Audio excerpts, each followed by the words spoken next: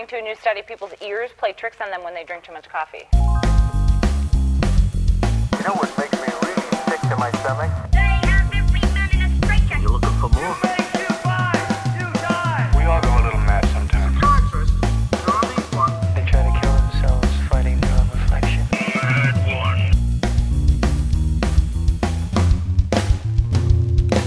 This has nothing to do with coffee. Serious delirium. Hello and welcome to this week's episode of Coffee and Psychosis, a podcast that has nothing to do with coffee. I am John, you are alive, and today I share with you a step into the unknown. That makes it sound like there was a spaceship involved or space or something, but no, this is just the first time I recorded an episode over the internet. No major Wi-Fi robot noises, so just bear with it. Myself and Niall, my guest, had an extremely wholesome discussion where we covered, deep breath, what happens when you jump the fence? How a 72-hour DJ marathon might solve all the world's problems. What is the therapeutic value of being chased round a picnic table for smoking a cigarette? What is the therapeutic value of you delaying my tea? How exactly you aren't on the same level as us, whether you have a riot shield or a toilet seat. What does psychosis mean to me? Does it mean anything? Yeah, definitely. It's kind of, well, it's very, very important to me because it's a state that I basically at all costs need to avoid, and it's a state that I am very sort of strongly aware of, and how sort of potentially damaging it is, and how much I have to lose now in comparison to how much I had to lose then. And it's something I'm very much afraid of as a state that I do have the potential, worst comes to worst, I do have the potential to reach again if I made some incredibly bad life choices and went back on all of the treatment that I took many years ago. But psychosis, it's the loss of control, basically, I think would be, and it's not a loss of consciousness necessarily, but it's a huge, huge loss of inhibitions, which socially can be great fun for a bit, but it very quickly becomes incredibly damaging. So were you having fun at the start, in a way? Jesus, of course. I was having a fantastic time. When did you first notice that you were kind of slipping that way, or did you just wake up one day and you were like... Psychosis. Hello. Yeah. It's kind of quick if you look at it in terms of long term, but over the course of, I'd say, a couple of months, ramping up. But it's quite important to note that it was largely a result of coming out of my first extended depressive episode. Yeah. And the kind of joy and excitement and the kind of freedom of exiting something so kind of oppressive and so encapsulating, and just a constant feeling of kind of elation, just not being depressed, basically. It's like a liberation. Yeah, absolutely. And in terms of the self-isolation and entire loss of self-esteem, entire loss of any kind of interest in doing anything at all. I didn't see anybody I did, but didn't feel comfortable in a social situation for over 9 months, I think, the first time after. So this would have been when I was 19. Yeah, it's an odd one. I remember because I used to work with special needs. Really? I was a teaching assistant with special needs kids. A fabulous job. I mean, really good fun. So badly paid, but and you work with great people because everyone, you know that no one's really there for the money, if you know what I mean. I mean, you kind of are, but it's not a living wage. So you kind of have to do it for an amount of love of it. I'll cut this story quite short because it's not the most pleasant of all, but you have to do personal care regularly. And I was working with sixth form kids. At the time I was 19, and I was working with some kids that were 16, 17, 18, and then two 19-year-olds, one of which was a very large kid. Well, I say kid, he was the same age as me, and he needed sort of personal care and changing and things and toileting. And one day he was really ill and absolutely shouldn't have been sent in. And so basically, while I was changing him, I am about to say this sentence. He diarrheaed into my hands. I was wearing gloves, but yeah, the gloves, it turned out, weren't enough. And I was already slightly in the depressive episode. And then there was just this kind of dramatic, almost kind of melodramatic sense of I feel very much shit on at the moment. And I remember I rang my dad and said that to him, and he laughed. And I was just like, shit. I didn't even really mean it as a joke. But then, yeah, that day I was signed off from work for the first time, and I ended up being signed off for 9 months, which is a fun entrance to that kind of that story. Anyway, coming out of that, and then, you know, you put your entire life on hold. So I was signed off from work. I can't remember. I don't think I was getting paid either. A really big aspect of my depression was being so uncomfortable in social situations and so just incredibly self-aware, and just a feeling of and just complete inability to engage with people and an inability to just talk and converse comfortably, which builds on itself. And then you think every time there's a silence in the room, you kind of just think like, oh shit, this silence is because of me, and it's because I'm not talking and they know, and I'm bringing them all down, you know. And then you feel less and less inclination to go to those social situations and see people. And, you know, so I had people ringing me and stuff, and it wasn't that I didn't have the interest to answer the call, but I absolutely felt I didn't have the ability to answer the phone call and just have a conversation with them. And was this kind of like the first time you'd ever felt like that, or had you been through similar things when you were growing up, teenage? I'd been through two very short. First full-time job I got, because I dropped out of sixth form after the first year, and I was working in a hotel, and it was fucking horrible. In short, it was a 4-star hotel. I'm not a particularly 4-star person, I suppose, would be. What kind of star person are you, do you think? I'm relatively comfortable with anything. I quite like camping, you know. Okay. 0 stars. I find I do still find it awkward to be served, if you know what I mean. Oh yeah. Anytime I'm go and get food or going to a bank or anything like that, I always feel like I shouldn't be there, or like I'm doing something wrong, or that I'm committing a crime just by going to the doctors or something like that. I know. If people call me sir, then I inherently just sort of call them sir or madam back, just as a kind of just a bit of a ping pong and a bit of a joke, just to be like, come on, can we not be equalizer? I'm not a hero of the people. That's not me at all. But it's just that kind of not yet. Well, we can get to that because that comes later. I was hungover pretty much every day I worked there. I was stoned almost 100% of the time I was there, and it was just fucking horrible every day. And all of the people were. I say a very large and the most memorable people were total dicks. Just like, this cup is not polished. I don't give a fuck. Sorry. I could give a fuck if it's polished. No one has ever polished a cup for me. You can go fuck yourself. It's 7 a.m. It's a fucking like Wednesday. I'm hungover. You're probably not. Can I not just fucking kill us all and we'll, you know. So that was basically my experience of that. But my first week there was directly after the first and actually only time I went to Reading Festival. And I'd never been to a festival before. And Pearl Jam fucking headlined.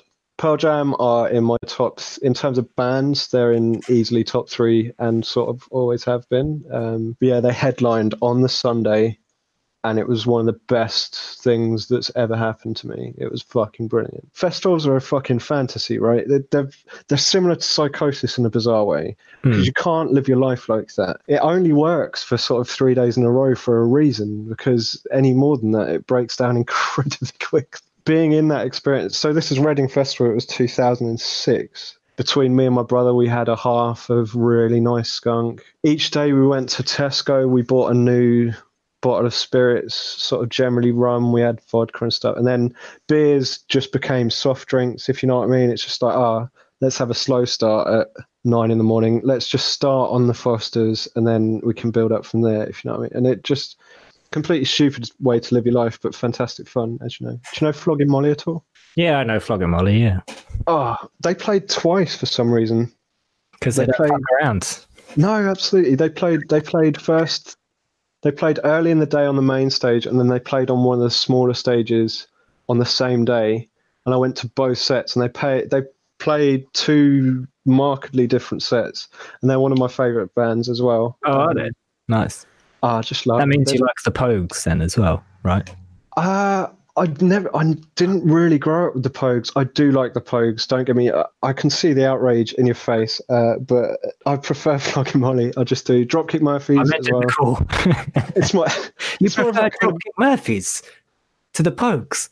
I know it's that American kind of. Have you heard Filthy Thieving Bastards?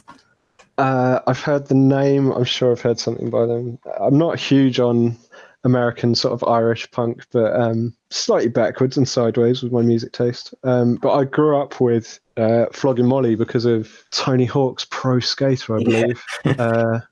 Most of my music choices were made by Tony Hawk. And skate videos as well. Yeah, same for me. They got me into most of the biggest artists I'm into. Although Gangstar, I heard on Dave Mirra's Pro Freestyle BMX 2, Oh yeah. which is my favourite game in history. This whole like Reading Festival extravaganza, was this sort of sowing the seeds for things to come, do you think, or what? Well, the contrast between, we left Reading on the Monday, and then the Tuesday at 6 a.m. I had my first shift at the worst job that I've ever had, Oh. And then I entered about a 2-week, relatively minor, I'd argue minor, but noticeable depression. And what I was suffering was definitely notable and serious, but it wasn't like I wasn't suicidal or I was overly glum. Yeah. 2 pretty solid weeks, and then no kind of intervention or recovery from that, but actually quite a slow recovery in terms of feeling sort of better. That was sort of 3 years before my first major and extended episode of depression, which started by getting shit on.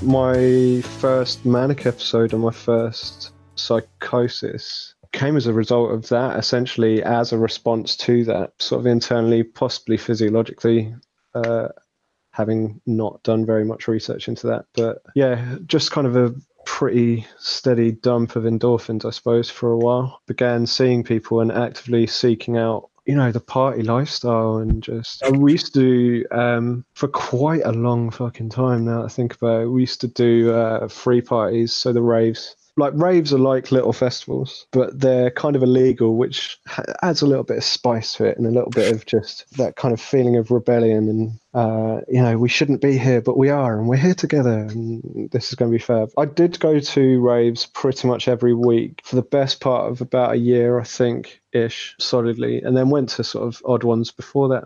But I'd say probably about 1 in 5 were good. That's not good. That's no, not good, right? Yeah, exactly. But you go to an amazing one, and then you think it could be shit. But if it's anything like that, mate, it's that just standard chasing the dragon behavior, I suppose. Yeah. And that's an incredibly unhealthy way to be they're not healthy places, basically. And as I say, I never got into any of the hard drugs, but ketamine had absolutely taken hold of the scene at this point. And just from a physical standpoint and from an aesthetic standpoint, ketamine-fueled parties are fuck ugly. Yeah. Cambridge was for a while kind of the capital for ketamine, and there were studies and stuff done about the addictive effects to non-physically addictive drugs, and they were all based in Cambridge. Anyway, it's not a healthy lifestyle, and they're not healthy places to be. They're very unpredictable, potentially dangerous, especially some of the London ones. Police are potentially dangerous, and things can and do get violent when there's huge numbers of people who are wanting to have a nice party and then are then challenged by, you get riot police very quickly. You get all the shields, and it often depends what part of the country you're in, but the response to that can be peaceful, or it can be everyone starts throwing whatever they have at the police. And then that becomes, which isn't something I ever engaged in, but once you're in that crowd, you're a part of that behavior, if you know what I mean. Like that. Yeah. You know, they're defending against all of you. When two tribes go to war. Absolutely. Fabulous song. But it's thrill-seeking behaviour, and it's risk-taking behaviour, which is all having not engaged in any of that for, you know, around 9 months or so, getting back into that scene. And as I say, so the only drug that I ever really took in terms of illegal substance was cannabis. Is that what you called it? It's not. No, we called it loads of stuff. We used to call it ganja, actually, just because it's a really funny word. Ganja or green or weed. And do you think like the cannabis is like reefer madness? One toke, that's enough, and you're crazy, or what do you think? How do you mean? You know, like there's a lot of people. Is that a joke question? No, well, kind of. Every one of my questions are kind of joke questions. I can dig it. One toke will not send. One toke will not send you loopy. Two, however. But once you get in that second one, you're in for the ride. I get quite kind of obsessive about things, which at times has been a positive, and at many times has been a very, very negative thing. And I was absolutely in love with cannabis. I just thought it was the funniest thing ever. I thought it was just such a wonderful, just pure fun, delightful, relaxing kind of entity that must have been gifted to us by some kind of higher power. And I am actually an atheist, and one of my arguments for there being a higher power was that weed was just too fucking brilliant, basically. But you've changed. Now you're like anti-weed, and you're like, I'm not anti. Get it off our streets. No, I'm George Bush, the war on drugs. I'm my president. Well, Nixon is the big just for a younger audience. But Barack inhaled.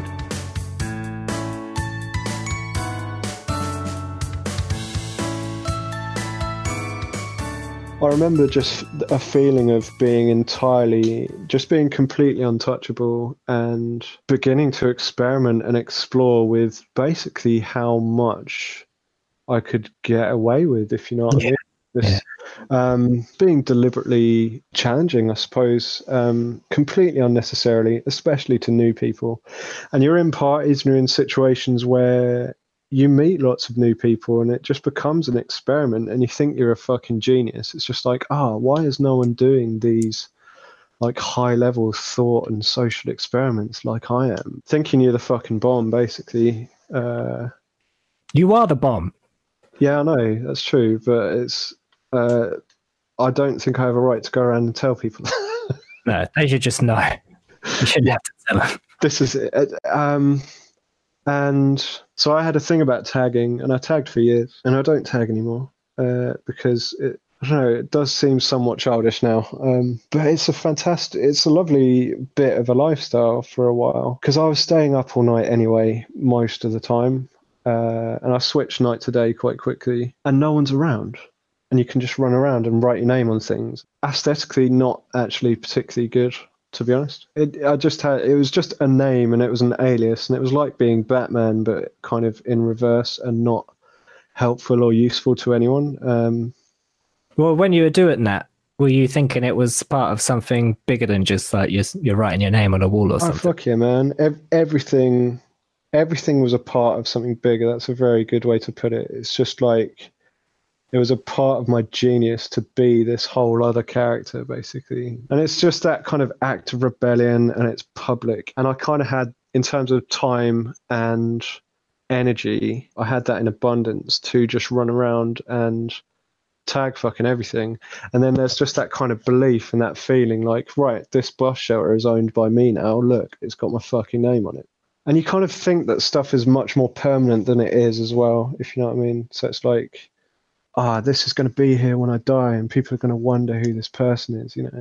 Did you think you're leaving like a legacy of some Yeah, sort? fuck yeah, man. This really ugly, destructive, antisocial legacy, but I wasn't thinking about it in that sense. I was thinking like, I'm leaving people a nice little treasure trail. It's going to be like, where's Wally? Like, he's been here too. It's It's like being fucking the Scarlet Pimpernel or something. It's just like, Were you trying to spread a kind of message with the tags or anything like that? Or yeah, I'd write stuff sometimes. I had a thing for if I saw an advert, I'd like try and rephrase it. Like there was one, it was for Sky Sports. It was like some like fucking Sky Sports show, a new panel of people on this sports show, and then the little slogan on it was "in a league of their own." So I just like really, really big, like fucking 5 foot across or something, just wrote my tag and then crossed out "in a league of their own" and just put "in a league of his own." And I just thought, Jesus, that is fucking genius. This is your sort of 2 to 4, 5 o'clock in the morning behaviour. But before that, I was in the pub every night, out drinking and smoking. I was seeing people every night, basically. Sleep just very quickly begins to seem like a waste of time when you could be doing something amazing. Do you know what I mean? It's like, and you could be seeing people, and obviously I was working a school schedule, so my weekends were weekends, but that wasn't the case for everybody. So I had friends who had their night off on a Tuesday, so I go to the pub with them on Tuesday, and go and party, and they haven't got to work the next day, but I do. And so did none of your friends think there was anything afoot, so to speak? Well, it turns out a lot of people cottoned on quicker than I kind of realised. When you speak to people later on, sometimes years later, they were just like, yeah, you were going fucking nuts, dude. At no point was I kind of physically violent, but I was so kind of high energy and sort of partly manic progressively that it becomes intimidating. And then not only that, it just becomes irritating when you're kind of just running around the pub and saying, I will fuck up anyone on the pool table. I am a fucking don at pool. I'm all right at pool. But it's that confirmation bias is a really important part of psychosis in terms of just an overly inflated positive self-image. You have that confirmation bias. Every time you win a game of pool, it's because you're the fucking boss. But if you lose a game of pool, they were lucky, I wasn't really concentrating because there's a fit girl over there. It's definitely not because I'm not a boss, because I'm definitely a boss, but there's definitely a reason why I didn't, And then if you have a somewhat positive social interaction with quite an attractive girl, that's completely overly inflated. Or with someone, if you have a nice conversation with someone that you feel is kind of socially influential, like, you've got your kind of DJs and you've got people who run nights and whatever. And if you get him free somewhere, it's like, yeah, of course I got him free because I deserve that because I'm the fucking king. They've seen my tag. Yeah, exactly. Yeah, absolutely. And it all builds up and it all becomes a part of the thing. So it's like, I run this fucking town because I've written my fake name everywhere.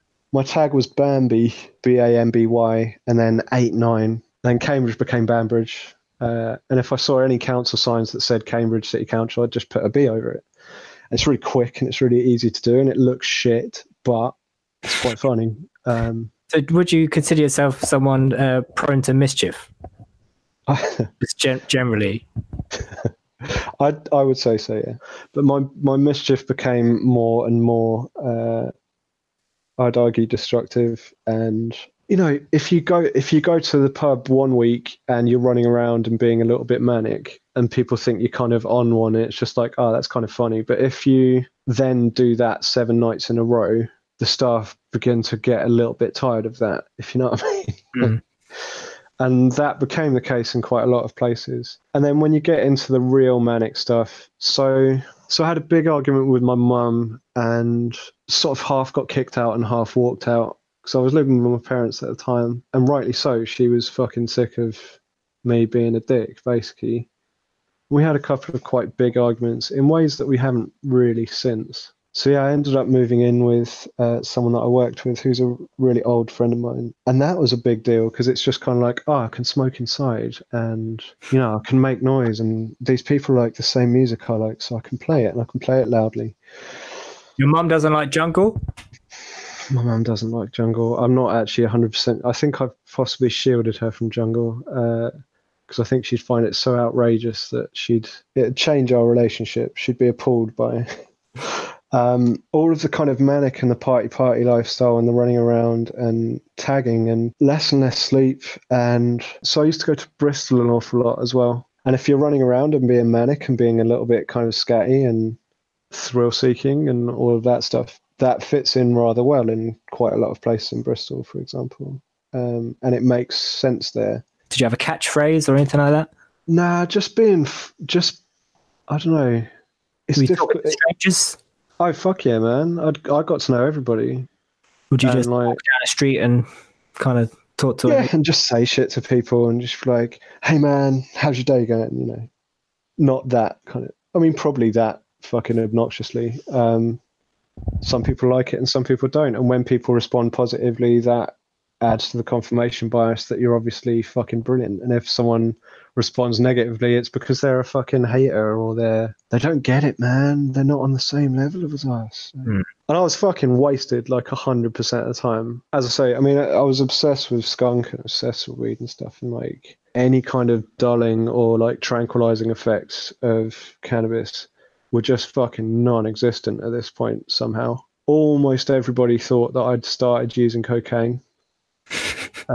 Which I hadn't, in fact, and I'm lucky that I hadn't. Did you start sort of seeing things or hearing things or anything like that? Didn't really see things. I had one very strange little episode which caused me to have a panic attack. Basically, myself and my doctor, from the conversation, we agreed that it was kind of an auditory and a visual hallucination that then caused a panic attack, basically. That was bizarrely enough when I was still very, very depressed and finding things really difficult.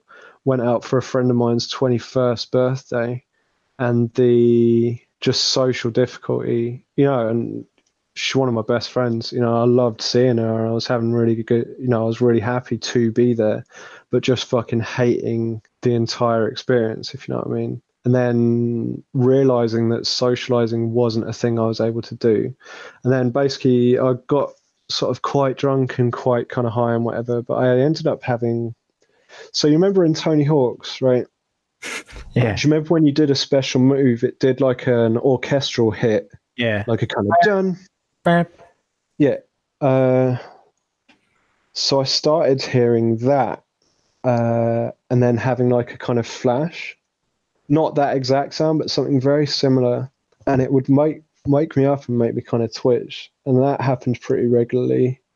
Basically started having kind of light sort of color. And then at one point when I had my eyes open, I saw exactly the same as what I saw when I was when they were closed. Yeah, so then I had a panic attack. Decided not to tell anyone because I didn't want to get put in a mental hospital, basically.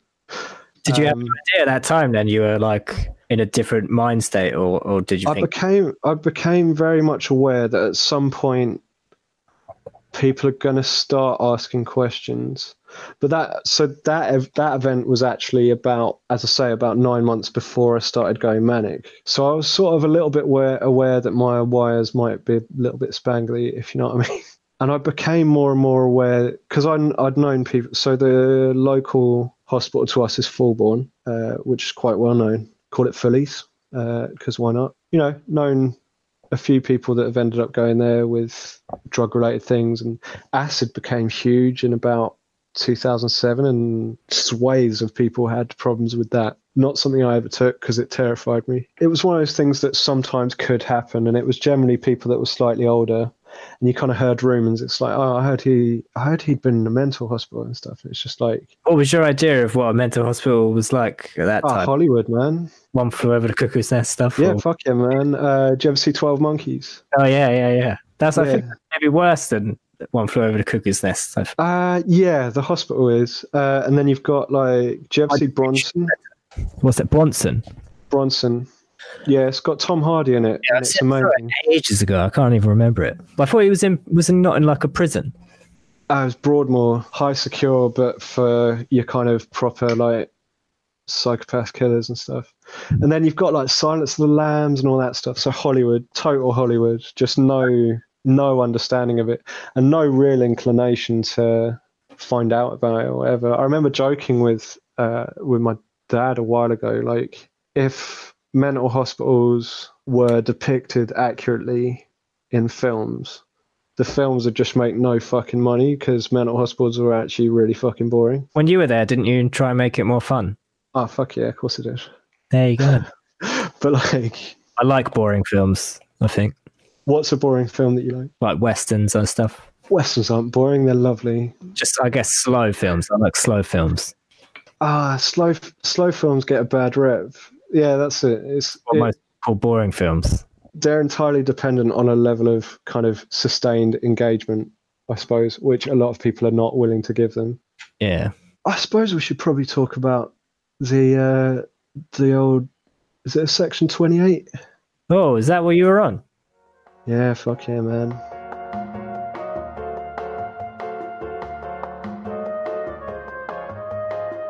So what was like the prologue to the sectioning? So, The peak. wow, the little, just the behaviours of running around and making mischief, uptown, downtown, all around town. Was there no like pinnacle moment? Yeah, case of about 72 hours. I'm kind of ever so slightly conscious.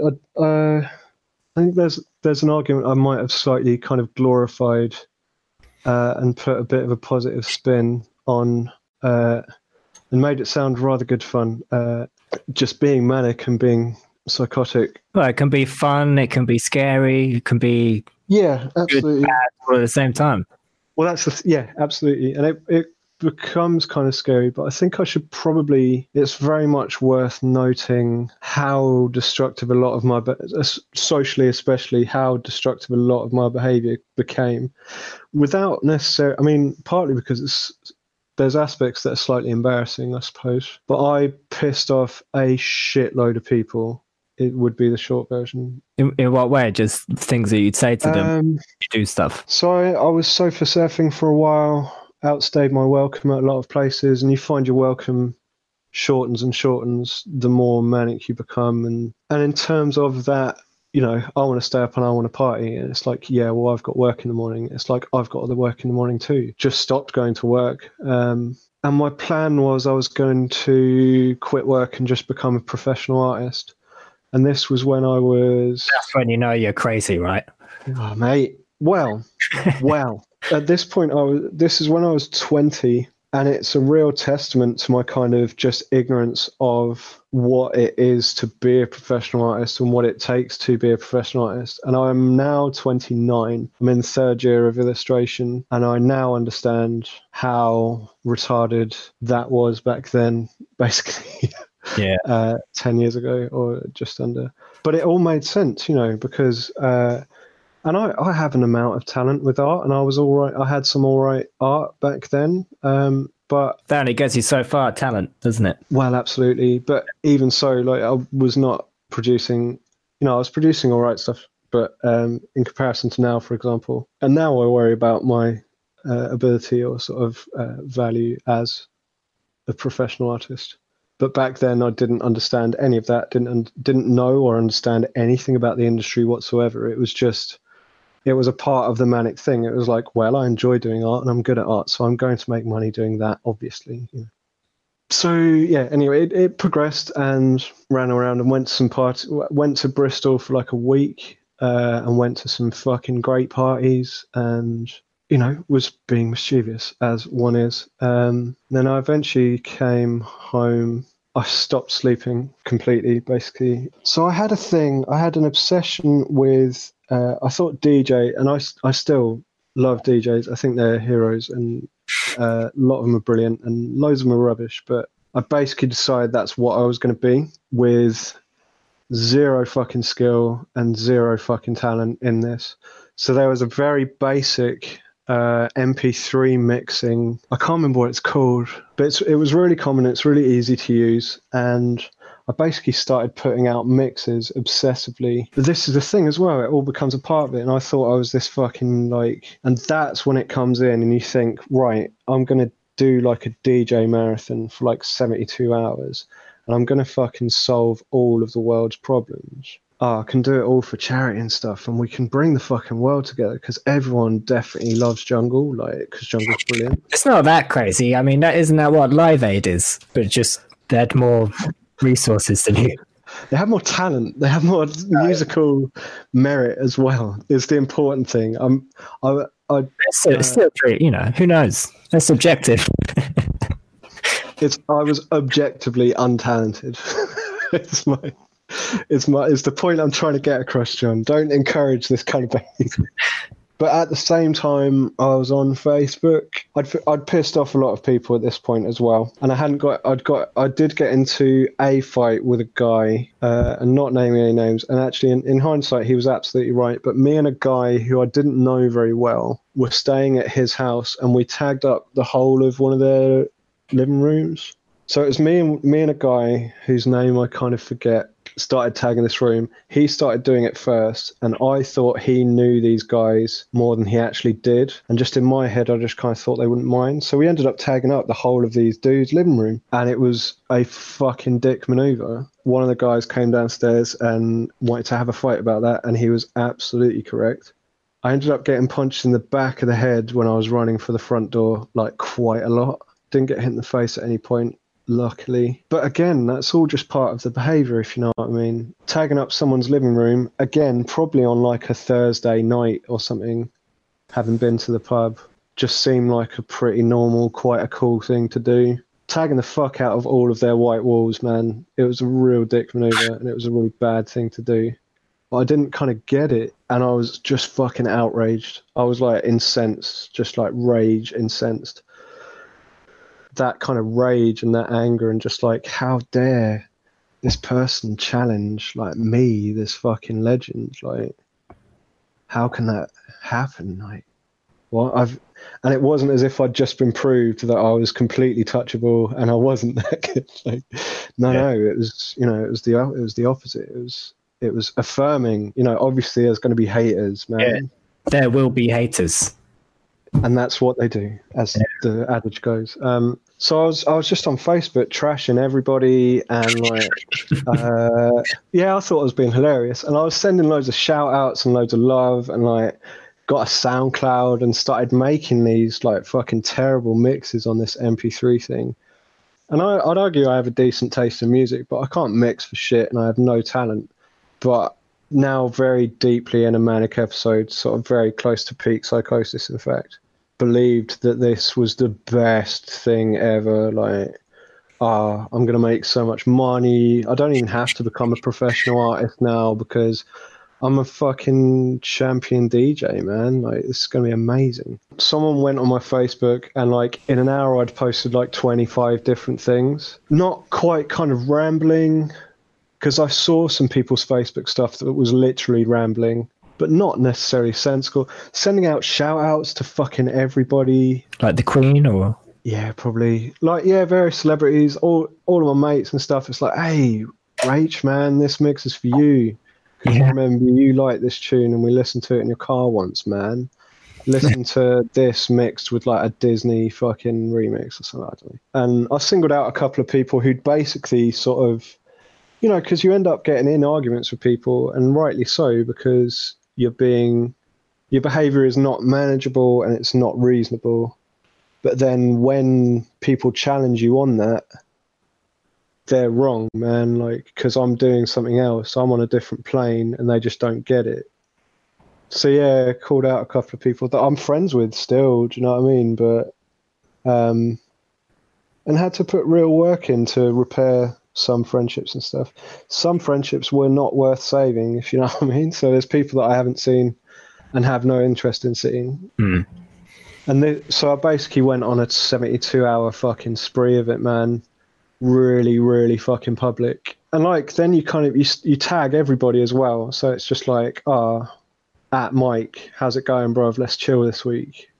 P.S. This person's a cunt. Like, if you see him, tell him he's a cunt and he can suck my cock forever and whatever. Like, did you go back and look at this stuff after the fact? Well, I've got to be honest, years later, 5-6 years later, I basically just blindly, without looking, deleted everything from 2010 on my Facebook It's probably still there. It's probably still lookable, but it's legitimately unbearable. I looked through a bit, and it's so fucking cringeworthy, and it's so manic, and it's so just like unnecessarily aggressive at times. So I just very blindly just went through, literally just very deliberately only looking at the dates on stuff. And if it said 2010, just delete.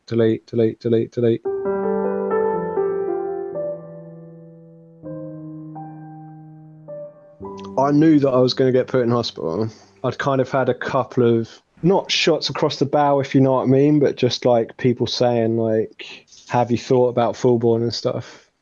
And just being like, what the fuck are you talking about? Fullborn's a mental hospital. It's for people that are mental. I'm not mental. I'm just fucking brilliant. You know, that's hard for normal people to see. Do you know what I mean? Like, it's hard for normal people to understand how brilliant I am. That's why they think I'm crazy. Do you know, that's literally the mindset I was in. 72 hours, I got through an ounce, possibly an ounce and a half of really, really nice food. And then like 2 litres of vodka. How did you get through that so quickly? Dude, you can do it because you're just fucking chaining it, and you get to a point, because I was all adrenaline as well. How did you have time to breathe air though? That's whoa. I think it was. I believe it was having an effect, but it wasn't really having it was having no tranquilizing effect whatsoever. Is that what you were trying to get her to do, to kind of calm you down or let you sleep or what? Yeah, sort of. But also, I just fucking loved it. Like, I always loved smoking weed. Always. I was just like, mate, I'm gonna get like legendarily high. Like, no one's gonna have been this high. Everything becomes so extreme. It's like, I'm making this tea, but I'm not going to tell anyone, but like, this is going to be the best cup of tea anyone's made. And that's kind of half a thought that you have at that time, if you know what I mean. It's like, mate, I'm so fucking good at making tea, and such mediocre things are inflated to being really important and interesting things. You know what I mean? You know, that kind of idea there, that everything you're going to do is like great, or you're great, or you're going to be remembered. Or I always wondered if it was kind of because I felt so insignificant in the past. Do you know what I mean? Absolutely. I do know what you mean. I had an absolute fixation with suicide as well, just in terms of being anti-suicide. Oh. A guy in my year at school that I had been friends with, he killed himself when we were, like, literally the day we finished secondary school. Fuck. Yeah, it was fucking horrible, man. And he was a really good guy as well. I won't go too much into that, but my basic feeling was, from that day, like, I knew I wasn't going to kill myself, basically. Just seeing his family and his parents, man. I had a total fixation of basically doing, like, the opposite of suicide. Sort of. I don't know how to... Like ultimate living. Yeah, absolutely. I'm living life so much to the full that I'm going to have to go to this mental hospital just to explain myself. Do you know what I mean? Oh, really? Yeah, in all seriousness. So how did it go down? How did you go kicking and screaming? Did the police come? Ambulance? Did you walk down there? Ambulance. So my best friend Jo, who I love forever, man. So she was the person I used to go see in Bristol. Yeah, I'd like shouted her out, and she came all the way down from Bristol. Because, yeah, my brother had contacted her, basically, and just said, like, no, I was fucked up, basically. Yeah, and she came and saw me, man. And as I say, this is like 3 days in. I don't know. I think I've probably stated enough, but it was fucking raucous, basically. And I was perfect case for getting sectioned. And I'd thrown out a couple of threats and stuff, sort of just to protect myself, I suppose. And I was never violent, and I'm not a violent person. But who were you threatening? People that had said stuff like that they were going to come beat the shit out of me and stuff. And Okay. being like, fucking go for it, dude. Like, They were already threatening you. yeah, and then people that I'd pissed off, and people that were, and also people that absolutely didn't deserve it. But yeah, I was never violent and stuff. But it was very not me behaviour is the bottom line of that one. But yeah, Jo came and saw me. You know, we just sat and had a chat and stuff, and she was trying, like, pretty fucking desperately to calm me down as well. And she did a relatively good job of that. And then she knew that I was getting sectioned and I didn't. and Did she make the call? no, my parents did. I had a conversation with her a couple of years ago because we walked up to the shop and like holding hands and stuff and just being like, it's me and you against the world, man, for real. And she said to me then that she was debating whether or not to just like run away and to just fuck off and not like. And she said that she felt really guilty that she didn't do that. So I had to basically, and as I say, this is a long time later, but I had to reassure her that she did the absolute right thing. What, recently she said that she was conflicted about whether she should have Yeah, a couple of years ago. taken you off somewhere to save you from the van. Yeah, I was surprised to hear that as well. I reassured her absolutely she did the right thing, and she did do the right thing. Plus, it would have fucking destroyed my parents if she had done that. So did you get the ambulance turned up? Nah, little sort of cabal of doctors, I think 3 doctors, came and sat in our living room. Sorry, that's my cat running around. That's all right. Little kind of panel of doctors came and sat in our living room and just started asking me a load of questions basically about what I kind of believed and what I kind of, and I literally just felt kind of that martyr feeling of like, yeah, obviously I've got to go through this because what I'm saying is so groundbreaking that anyone's going to think this is crazy. But I started thinking, I decided at some point that I must be autistic. I decided at some point I had a photographic memory. I decided I'm going to be the world champion DJ. I decided that I was going to go and talk to Gordon Brown and sort out first legalize weed because it's obviously brilliant kind of thing. I said this to a panel of like 3 doctors, just being like, yeah, this is me. Deal with that how you will, and I'll come quietly and whatever. And yeah, dude, within about half an hour, like ambulance. Well, they didn't even let you show them how good you are on a turntable or anything. I never touched a turntable in my life. It's the funniest thing. Yeah, that's it. Like, and they had all the restraints and stuff in the ambulance, but I just, and then, yeah, Joe came and sat with me in the ambulance, took me to Fulbourn, and then they gave me Zopiclone for the first time, like sleep sedative. So were you not pissed off? Or were you thinking it was just like you had to go through this? I was very much thinking I had to go through this. I mean, I was kind of pissed off because I thought it was a waste of time. But also, like, Joe was there and stuff, and I was just like, I should probably listen to her, man, because like she's not gonna do me wrong, kind of thing. Did you think you could just get out of it any time you wanted as well? Oh, mate, yeah, no idea. They wouldn't possibly say no to the best DJ in the world, kind of thing. Well, I can tell you about day 2. Yeah. So did you just get Zopicloned out, went to sleep, and then that's day 2? Yeah. Okay. I was like, in a way that I don't remember ever happening again. In fact, like head hit the pillow and then wake up the next day. It was fucking nuts. I was coming off 72 hours of just a fucking like, and like that 72 hours was spent mostly on my own as well. And I did a little couple of runs of tagging as well around town and stuff. I mean, I was energetic would be the main sort of phrase, making trouble. Anyway, so got to Fulbourn, got to Friendswood, which is, or was it? I think it was Friendswood. It's called Friendswood. Yeah, I know. Actually, no, it wasn't Friendswood. It was like Oakington Ward or something. Friendswood's a different one. Yeah, all the wards have different functions, obviously, and Friendswood is for, I think it's basically for recovery or like you're kind of less serious or whatever. Thing was like, so they told me to pack a bag and stuff as well. So I packed a few clothes and whatever, and like Joe helped me, and like I should probably mention my parents because my parents were amazing throughout. And the fact that I haven't mentioned them is just because that's hard and that's painful. But they handled it almost perfectly in all seriousness. And I had arguments and stuff with my mum, and absolutely rightly so, in terms of not making me feel guilty about it as well, if you know what I mean. It wasn't, you're killing your mum or whatever. Anyway, so they told me to pack a bag and stuff, and like, the biggest thing was like, I said I wanted to go out for a cigarette, and I was like, you can just smoke in here, like while I was packing a bag. And I was just like, all right, yeah, they're coming, man. Because I was never allowed to smoke inside, like not once ever. And then all of a sudden I'm allowed to smoke inside, and it's like, all right, shit is going down. And then I had this panel of doctors and stuff. Do you know what I mean? But so they told me to pack a bag. Didn't specify an amount of time, or whatever. I thought it was going to be a couple of days. But dude, I packed loads of stuff, and I packed a tag marker.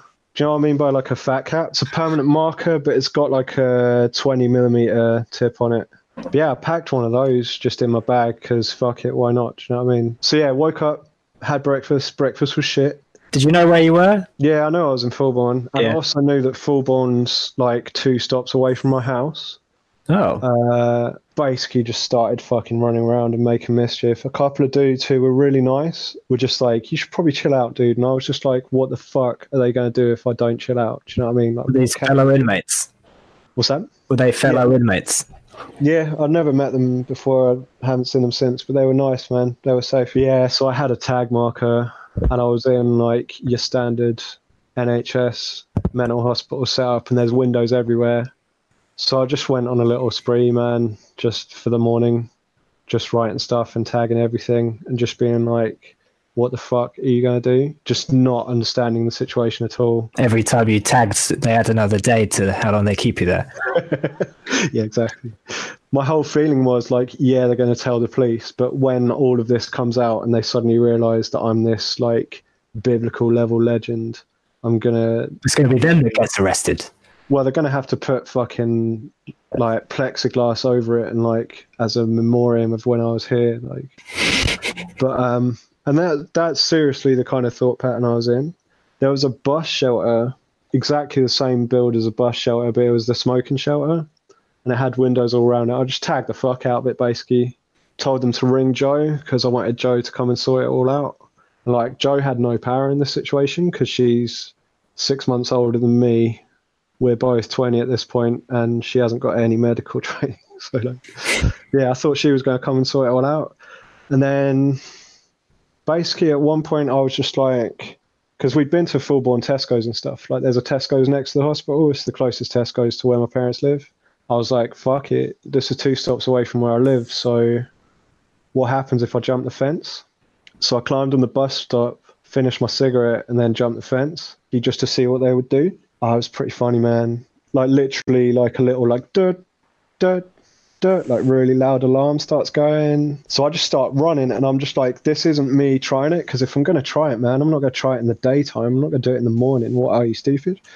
So this was my little test run, and like, there's loads of buildings around like a big green, and dude, there was fucking staff coming out of all of the buildings. Yeah, like, that sounds pretty organised. I wouldn't expect it to be so organised. Oh man, it was quick. Well, they'd been watching me already, basically. They were watching me on CCTV to see what I would do, and I'd already climbed on top of the bus stop once. So yeah, it was relatively predictable, I think. They had the tranquilizer guns out? They did not, no. I basically ran to a bench and then just sat on the bench and then put both my arms and just tipped over backwards and was just like, come and get me. Do you know what I mean? I sound way too proud about this. It's kind of funny in hindsight. I was being mischievous and I was absolutely being a fucking... But you didn't want to be there, though, so it's understandable. No, I didn't want to be there, and I wanted to see how easy it would be to get to the bus stop to just go home, basically. I didn't have any weed, was a problem, because I quite enjoyed weed at the time. I went back inside and I was outraged, and I was just like, don't worry. And like, I had people just walking around with me at that point. And like, in this ward, you can make your own tea and whatever. So that's lovely. It's nice. And then you can smoke whenever you like. So I was just smoking, and I had 2 dudes like just following me around the whole time. And I was getting progressively more and more pissed off at them. Went to the toilet and then opened the door, and there's a police officer with a shield, like one of those half-length shields. Oh. Standing at the door. So I just turned straight around and just put my hands behind my head, and then I got cuffed. In the hospital? Yep. Because I jumped the fence, like I was, obviously going to be a problem, if you know what I mean. And like, I hadn't had any diagnosis. I'd made a couple of threats online and stuff in terms of being violent and whatever. I got told later so I got legal representation at one point just because I thought they'd be able to get me out much later on, like a month later. And she told me that basically it's standard procedure if a mental patient jumps the fence. Dude, they sent a helicopter out and everything, man. they sent like 3 cars, so all in like 8 dudes. One thing about this as well is at this point I was 8.5 stone. I was skinny as fuck, man. As a part of the manic stuff, I'd basically stopped eating as well. So yeah, they sent like 8 burly police officers with like a couple of shields and stuff for like... What? But did you I'm need like- the shields and handcuffs? Yeah, I don't know. It sounds like what, you just opened a door and then they were just like... Literally, I went to the toilet, went to do a number 2, and so I was in there for a little bit. I had no... I think the police got there pretty quick, but like, yeah, literally I opened the door. Yeah, dude with a riot shield. But it's like a half-length riot shield. Like it's basically a square, like a perspex square. I just started laughing as well, man, because I was just like, this is all part of the thing, man. I'm the martyr, like I'm going in. Got cuffed behind my head and then behind my back. All in, I was cuffed for about 3 hours. Were they taking you somewhere? Yeah, so I had to get moved to a secure. Because of what you said on Facebook? Nah, because I jumped the fence mainly. But I was fucking squirrely, man. Like I was like a helicopter, just fucking spinning. Do you know what I mean? And I was entertaining and at times somewhat charming and quite funny. But like, I was potentially quite a big danger, and I kind of understand why all this went down. But like. So I got cuffed, and then I was sitting with a police officer holding my shoulder, and then talking to one of the main administrative doctors. And she then explained that I was getting moved to a secure unit. Out of my pure ignorance, I didn't understand any of this, and at this point I was already on a Section 28. Don't entirely quote me on this, but essentially it's one of the most powerful bits of paper in the British legal system. You lose your right to vote. All like power of attorney, if you know what I mean. And it's basically an order to go into a mental hospital, and it's involuntary is a very important part of it. When I had this explained to me while I was in cuffs sitting with this person, and she explained I was getting moved to a secure ward. First I went to Parkside Police Station, which is the main Cambridge police station. Don't really know why I went there. But I don't know if you know the whole system. When you get moved around places, you have to wait for bed space. Basically, a bed had opened up at Peterborough. So I'm in Cambridge. Peterborough's in Cambridgeshire, but it's about 45 minutes away. That was the nearest place with a Poplar intensive care unit. Yeah, so whole time cuffed, back of a police van. I remember one of the dudes was called Marcus. Really nice police officers. I wasn't kicking and screaming or anything. Did you not want to kick and scream? I was pretty tired, man. Yeah. Yeah. Like I just completely resigned myself to the fact that this was happening and this was a part of the process, if you know what I mean. This is like it's the whole fucking martyr thing, do you know what I mean? Like if I'm going to be accepted as this like world-changing genius, if I understood what was happening, I think I might have fought against it a bit more possibly. But I'd known a couple of people that when they'd been sectioned, they'd been incredibly violent. One dude especially, and it didn't go well for them, would be the short version. For better or worse, with mental patients, if you've got that kind of label on you and the police are coming to deal with you, then they're fucking short and potentially just brutal just to end the situation. Yeah. So it doesn't go well for you if you fight with police, like ever, but like, yeah. So I kind of knew, I was aware of that. So yeah, I didn't do the kicking and screaming, however much potential fun that could have been. Anyway, so I got to Peterborough, and a Poplar intensive care unit is a very small, I believe generally a maximum of 8 patients. When I got there were 4 other patients, and it's deliberately understimulating. You know, so there's just empty tables. Chairs are very bland. Colours are very bland. There's nothing on the walls in terms of artwork and stuff. Sounds really therapeutic. Dude, it's nuts. Completely understimulating. It's generally quite quiet. Although then you've got the people that then people kick off incredibly regularly, so that's something else you've got to deal with. I met some nice people there, man. Most of the staff were lovely. There was one guy that I did not get along with at all. Yeah, he didn't like me and I didn't like him. What was he like? He was very blunt and short with me. We didn't get along, and like, to be fair, I was not much fun company. Yeah, he was a dick, man. Like, and my parents got really cross at him. Another thing that's worth noting, which my parents came and visit me every day that I was there. So Yeah. I was there for 28 days, and my parents came every day. A really beautiful gift from them to me, basically, and a really important part of my recovery. Did they bring you food or what? Yeah, bought me cigarettes and stuff. Yeah, nice. But in the intensive care unit, you lose all control of all your decision making. So there's set times when you can go and smoke, for example, because nicotine's obviously a stimulant, so they want to limit all of your stimulants. Yeah. There's set times when you can have tea. You're not allowed to make your own tea. You're only allowed plastic cutlery. You're only allowed plastic. You're not allowed like porcelain crockery or anything that can break. Had a mirror and stuff. You have to ask for everything. So I had shower gel and stuff. If I wanted to have a shower, I had to go to one of the members of staff first, say I want to have a shower. They give me my stuff and then go for a shower, and then I have to give it back. Wait, is it all because you jumped over a fucking fence? Well, there's that, but also because of how erratic I was and how unpredictable I was.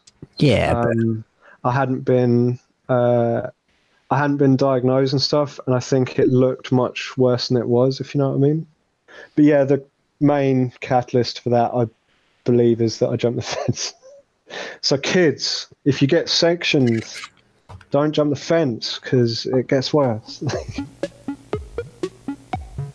For the first like couple of weeks, I was checking the news and stuff, like BBC News, getting the papers and stuff, and just looking at the front pages just to see how long it was going to take them to report on the fact that I'd been sectioned. Do you know what I mean? And it's that delusions of grandeur stuff. Didn't really go into the Jesus stuff, but I spent an amount of time thinking that it made sense that I was not necessarily Jesus himself, but like a Jesus-like figure. I basically decided that all the birds and like squirrels and the animals and stuff were God's eyes looking down on the world and like keeping an eye out on me, if you know what I mean. And then like a bird flew over and dropped a feather, like a really little feather, and I decided that that was a message from God that I was going to make peace in the world. And you know, you should have used that feather, turn it into a quill. That's what you're supposed to write your new Bible with. oh, dude, it was tiny. I kept it in my shoe though. I kept it in my shoe for like a year or something. Like even after that, just as a kind of, but like, so I was believing some pretty crazy shit at this point. It's not a nice way to put it. My dad got quite cross at me, but I basically said to him much later on that the most religious and the most belief that I ever had in God was when I was psychotic. Yeah, same here. Yeah, Yeah, so again, it's all a part of that. I basically just felt like I was like a fucking force of peace, like just a fucking spiritual being that was made of kind of just peacefulness, if you know what I mean. Which made no fucking sense because I was running around making a pretty big mess generally, if you know what I mean. So I just thought I was above it all, if you know what I mean. I thought I was kind of existing on a plane above all this, and I had to just sit through this, and then they'd take me to go and see like the Dalai Lama, and we'd go and discuss how we're going to make world peace and shit. Obviously I'm being somewhat kind of flippant about that, but that's generally kind of where I was at. And so I was literally checking the news, breakfast news in the morning, afternoon news, 10 o'clock, 6 o'clock news, 10 o'clock news. When are they going to report and say like, would you believe that Niall's been put in a mental hospital? That's genuinely where I was at for a good sort of couple of weeks. There was a Saudi guy, and he came into the hospital, and he was kicking and screaming, and he was lively as fuck, man.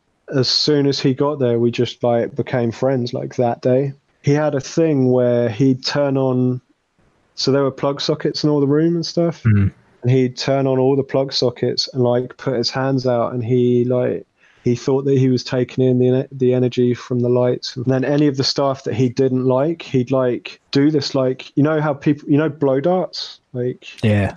He'd do this, like, he told me that he was like blowing bad energy at them. So me and him we got really kind of close, and just relaxing, and like all you can do in the PQ ward, it's like I'd say it's about 100 meters corridor, and just fucking walked that corridor all day, man. Watched TV and stuff. They had a Nintendo Wii with like sports on it, and we played that a bit sometimes. But like, yeah, he was lively, man. And like one day, like all of a sudden, it was an odd one because I think he had dual nationality possibly, but his dad was Saudi, and his dad had basically finally found him because he didn't have any ID on him and stuff. As soon as his dad found him, he was just like, I'm taking him home and I'm taking him out of here straight away. And yeah, from what I understand, he just got taken out of the hospital and then went to Saudi Arabia. I never saw him again. And it just fucking broke my heart, man. Like, so I had this like real close friend for like a couple of weeks, and then I just felt like I had fucking no one. Do you know what I mean? Like, but yeah, I've still got like, so he was really strong, like devout Muslim. Like he wrote me a prayer that he'd like learned, like it's a really important thing. I've still got it on the wall in my study, man. Like I don't know what any of it means, and it's in Arabic, and it's just like a really beautiful little object and reminder and stuff. But yeah, that was fucking heartbreaking, man. Because I had someone that I could just talk to like all day, and we would just chill and stuff, and you know, have cigarettes. And he never had cigarettes, so I always gave him cigarettes. That was fucking dark. That was kind of a change, if you know what I mean. That was like kind of goes in phases. I was in there for like 28 days, I think 29 days. My 21st birthday, I was in there. One of the other patients made me a cake. It was delightful. Like it was the first day that I was allowed to leave, so we went into Peterborough. Hell of a town. Oh man, and just got voted the worst place to live like a couple of weeks ago. You see that?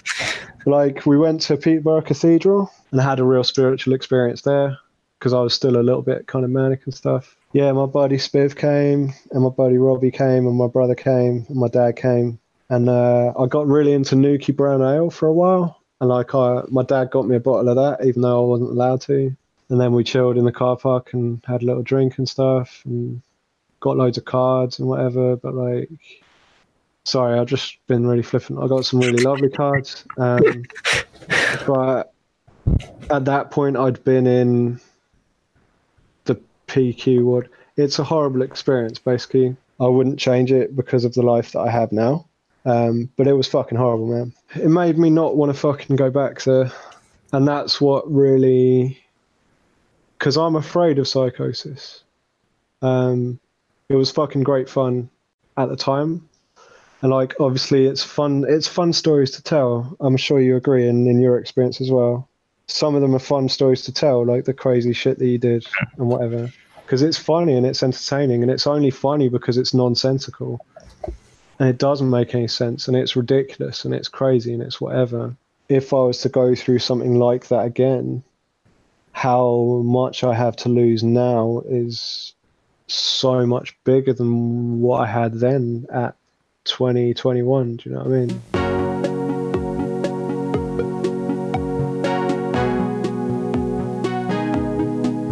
Just to slightly wrap up the popular intensive care unit, on my 21st birthday, had a meeting with my parents and with Dr. Saeed, and I think my brother might have been there as well, and then with a couple of my nurses and stuff, and they said, like, yeah, we're moving you out of a secure unit and into Friends Ward in Fulbourn.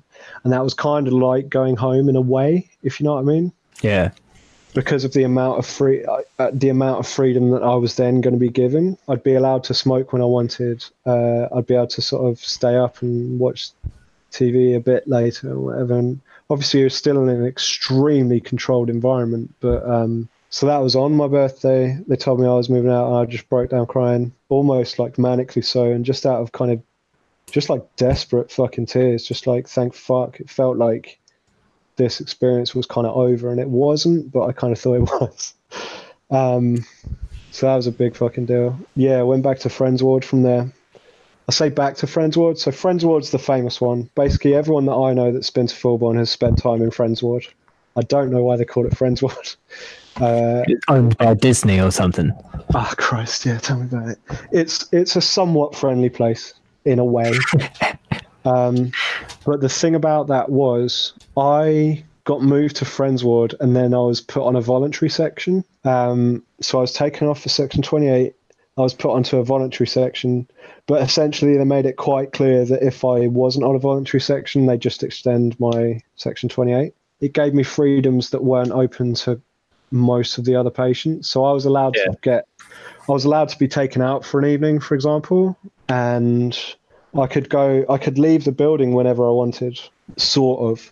So I was allowed to go to Tesco's whenever I wanted, allowed to go in the grounds of Fulbourn. Weather was lovely at that point as well. I don't really remember it raining, but whenever I wanted to leave the building, I was allowed to, unless I had like a specific meeting or if someone was coming. So I spent an awful lot of time in the Fulbourn grounds, which are nice. They're grassy and there's trees, and it's quiet and whatever. And you can avoid all the screamy people. Another thing I should probably mention, which is quite important in terms of one of the weaknesses of the system. I'd been 28 days without a spliff.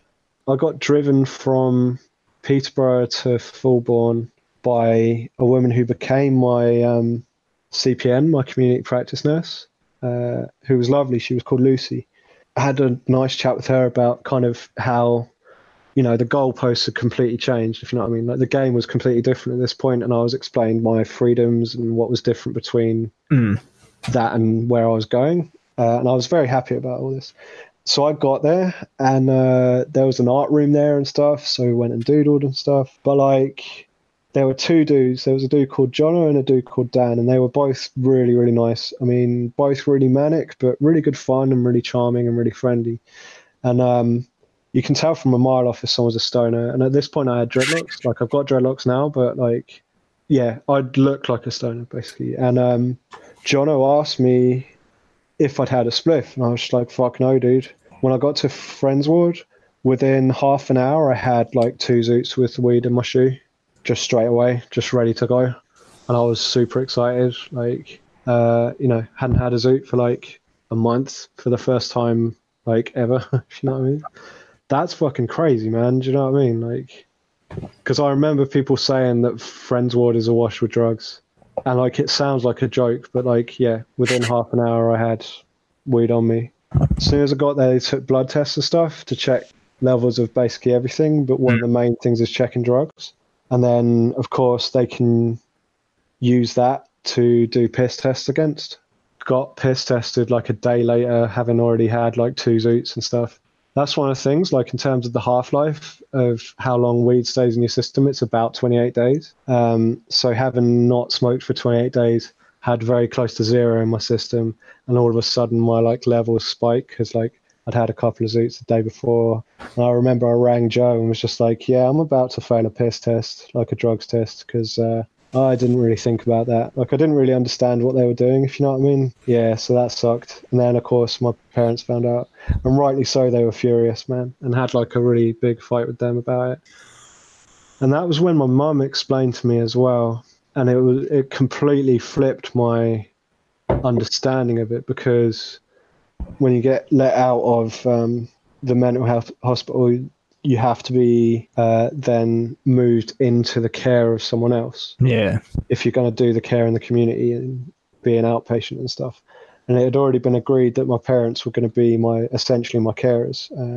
When I failed that piss test, had a great big argument about it and stuff. And I was just well, of course I'm going to smoke because I'm a stoner and, blah, blah, blah. And she explained to me, if I was going to move in with them, they had to be ready as well. They weren't waiting for me to be ready. It was also half and half in terms of just give and take, in terms of if they're going to let me live with them, I have to be healthy and playing the game, if you know what I mean.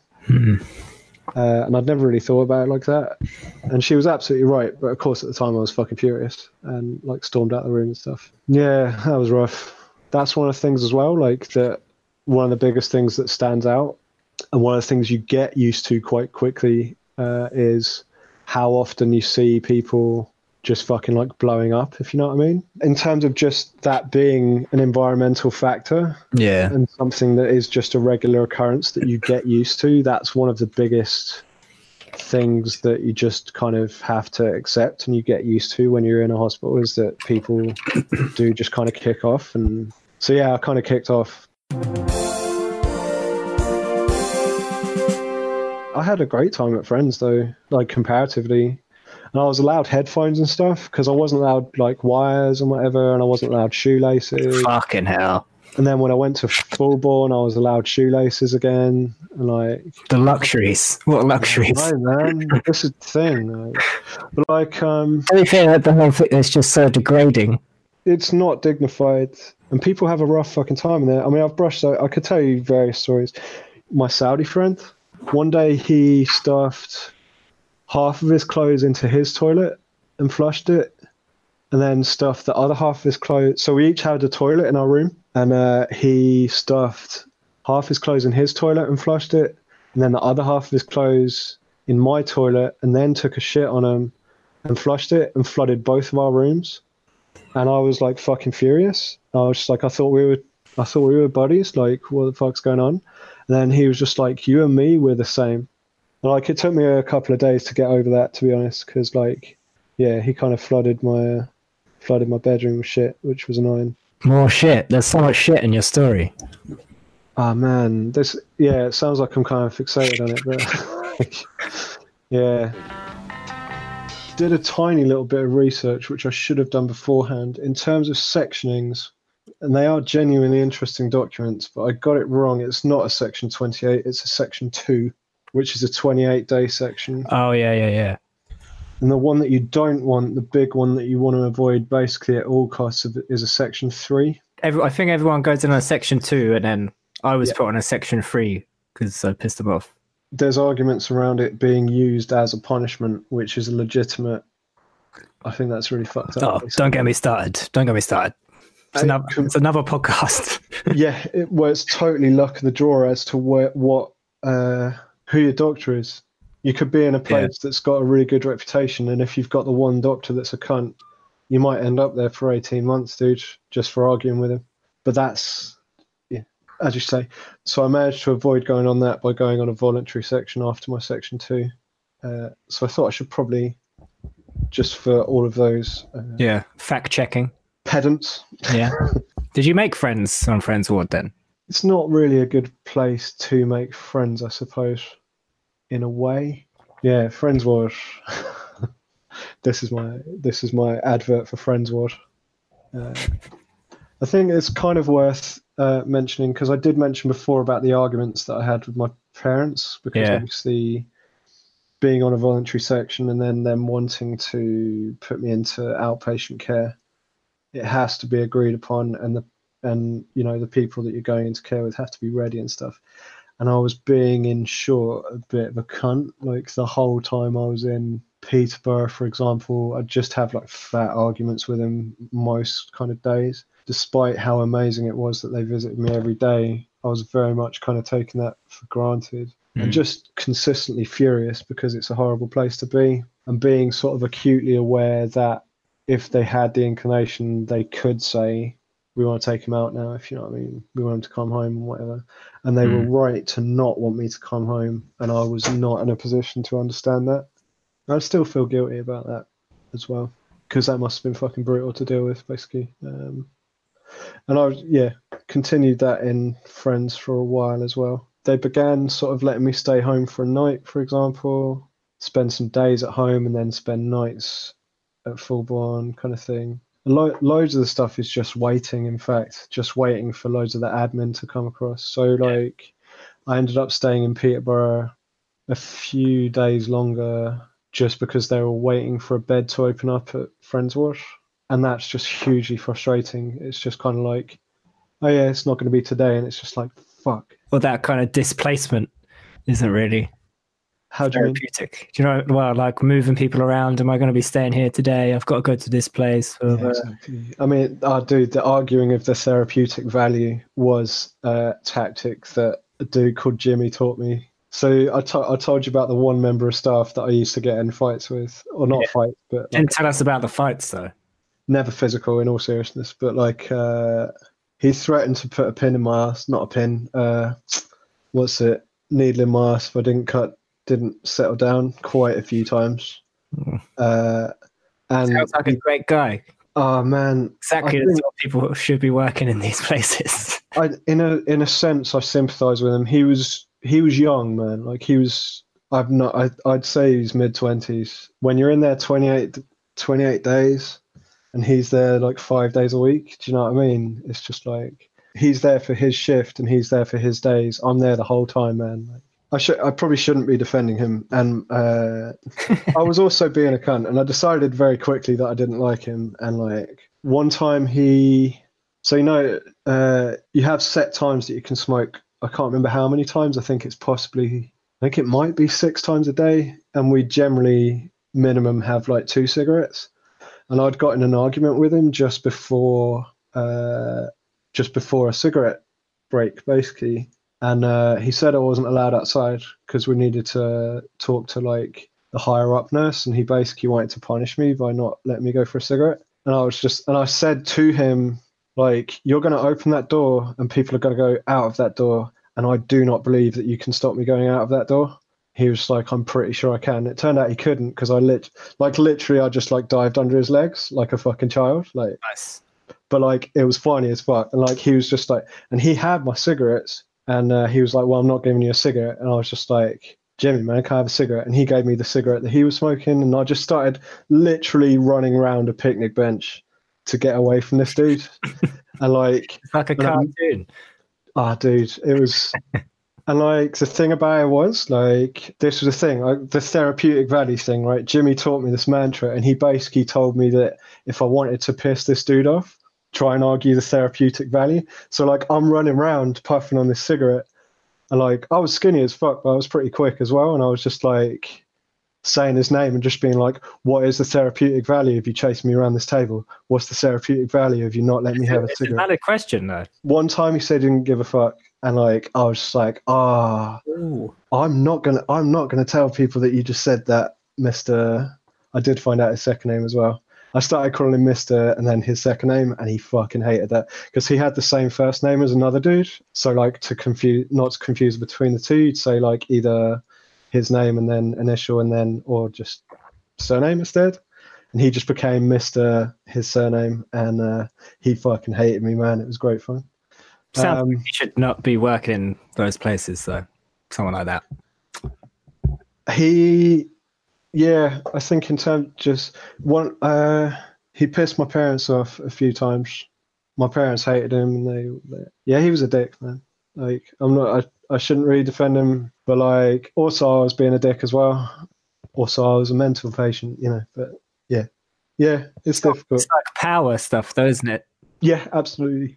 Well, that was the thing. The only power he had over me at that time was basically when I could go for cigarettes. Not being funny, man. When you're sitting up in one corridor, there's basically sort of like 3, maybe 4 rooms that you can go in, and then like there's clocks everywhere, which kind of isn't that useful. That's really frustrating because you're watching the clock, and you learn the times of things really fucking quick. And dude, you rely on those cigarette breaks. Like I don't smoke anymore, but like. You absolutely rely on it. It's like punctuation in your day. Yeah. And he's threatening to take away, like, do you know what I mean? So I was just like, I'm not having that. And also, I was bored as fuck. Everyone was bored as fuck. And annoying him was pretty entertaining. I mean, at the same time, pretty frustrating. And if he was actually getting in the way of my day, if you know what I mean, then I'd get genuinely pissed off and have like shouting arguments with him. But like... there were some absolutely lovely people working there as well. There's a woman called Jenny, who's me and Jimmy used to call her Babaloo, and she used to call herself that as well. She was the best, man. I love Jenny. She was the best. It just becomes part of the experience. It's just kind of, if me and Jimmy were together, and this dude was on shift, like his night or his day was going to be hard. Like, we were going to make it hard, and like our mantra was just like. Dude, what's the therapeutic value of you delaying my tea to have this chat about why you think that blah blah? So I don't give and just telling him that we didn't give a fuck what he thought, and like questioning his professionalism and stuff, and just being like, "You're a nurse, and I spoke to the doctor this morning, and he said I'm allowed cigarettes, so you can go fuck yourself," kind of thing. But that's that kind of mischievous little bit coming out as well. Like, Yeah, well, you've had all your powers stripped from you. So Well, you've got to take what you can get. dude, I remembered as well. We didn't have a toilet seat, plastic sheets, yeah. no shoelaces. They took the drawstring out of my really nice Nike joggers, and I could never get it back in because that's really hard. What the fuck is someone going to do with a toilet seat? It's light enough to pick up and use as a weapon.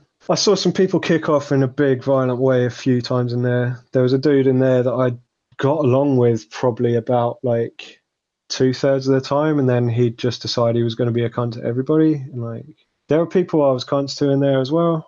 There was people I was really out of order to. There's a lot of people I got along with really well, and like, it's such an extreme situation. It's the same as anywhere in life. Like, you know quite quickly when you're going to get along with someone, but it's such an intense situation to be in that those feelings very, very quickly become very intense. Like, oh, I think this person's a dick. I fucking hate this person. And you decide that within a day, and then you're in there with them for like 20 days. I got super good at Wii Golf, man. I've never had the inclination to ever play it again, but like most of the Wii Sports games I got pretty good at. Wii Tennis, I fucking hate. And then this dude who I didn't get along with thought he was the shit at Wii Bowling. And like, there's like a couple of little tricks, and as soon as you figure them out, like, you're sorted for the whole game. Like, as soon as I figured those out, I beat him consistently until he wouldn't play against me anymore. So that was a little victory. You take whatever victory, like in an argument, you take whatever victory you can have. Yeah. And like, in any social situation, you take whatever victories, however small, however fucking petty. When you're stuck in that kind of situation, you take your tiniest of wins, and they don't let you out. This is obviously an incredibly simplified version, but they don't let you out until you have an insight into where you've sort of how mental you were. Yeah, that's where you were then and where you are now. So you basically have to buy into their ideology to get out. And actually, I did realize as well that I hadn't mentioned medication at all. I mentioned Zopiclone. So I was on Zopiclone every day for like 6 months. Did you enjoy olanzapine? Did I enjoy olanzapine? What was the therapeutic value of olanzapine? Olanzapine is it's a very, very strong antipsychotic, but the physiological side effects are just fucking horrible. Yeah. I was just fucking sweaty, and also there's plastic sheets there on the beds and stuff. Like, you have a cotton sheet or whatever, but it's on top of a plastic sheet, and you're never sleeping well on that shit, man. Regardless of how much Zopiclone you got.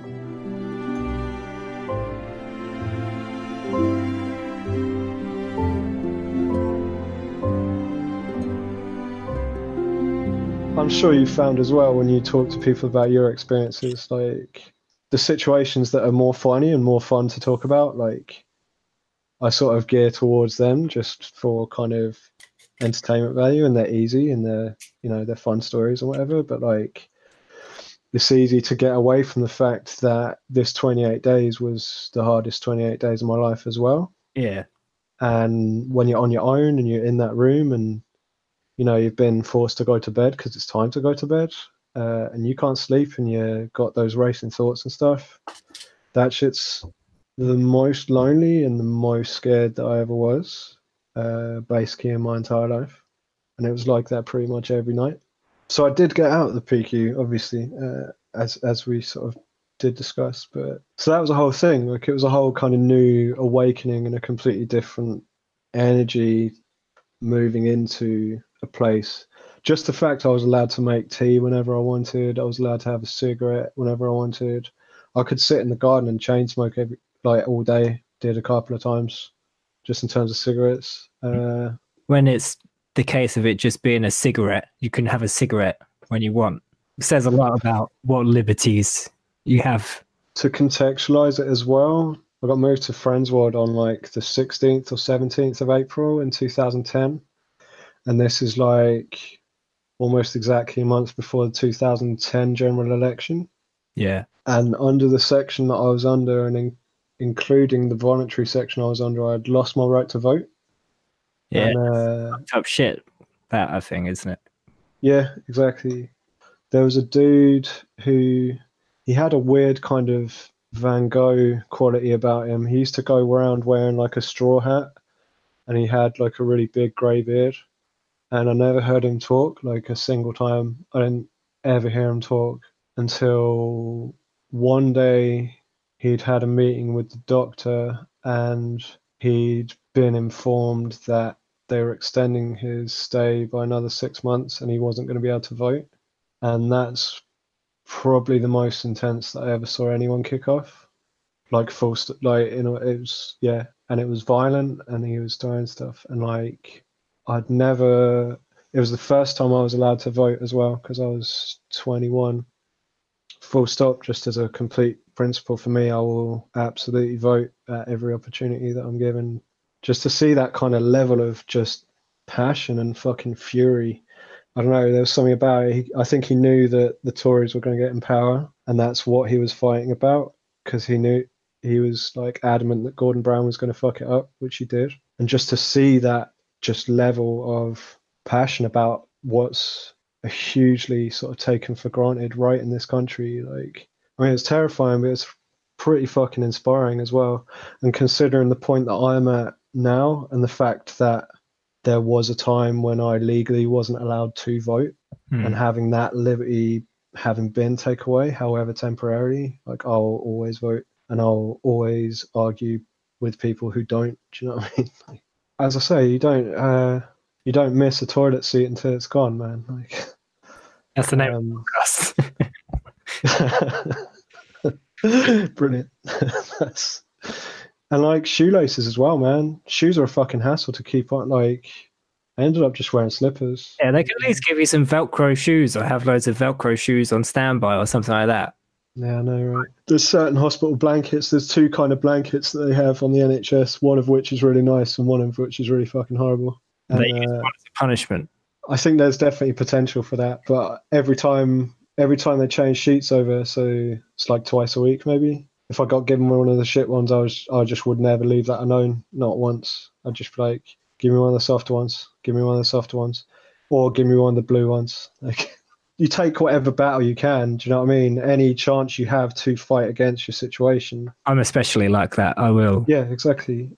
Even And as you say, it's those liberties. It's that kind of, you know, I didn't have a choice of bedclothes. I didn't have a choice of cutlery. I didn't have a choice of fucking crockery, man. Like, I did get my right to vote before, so I became an outpatient. There was only like a week or a couple of weeks in it in terms of timing, and I did vote, and I voted Lib Dems like a twat.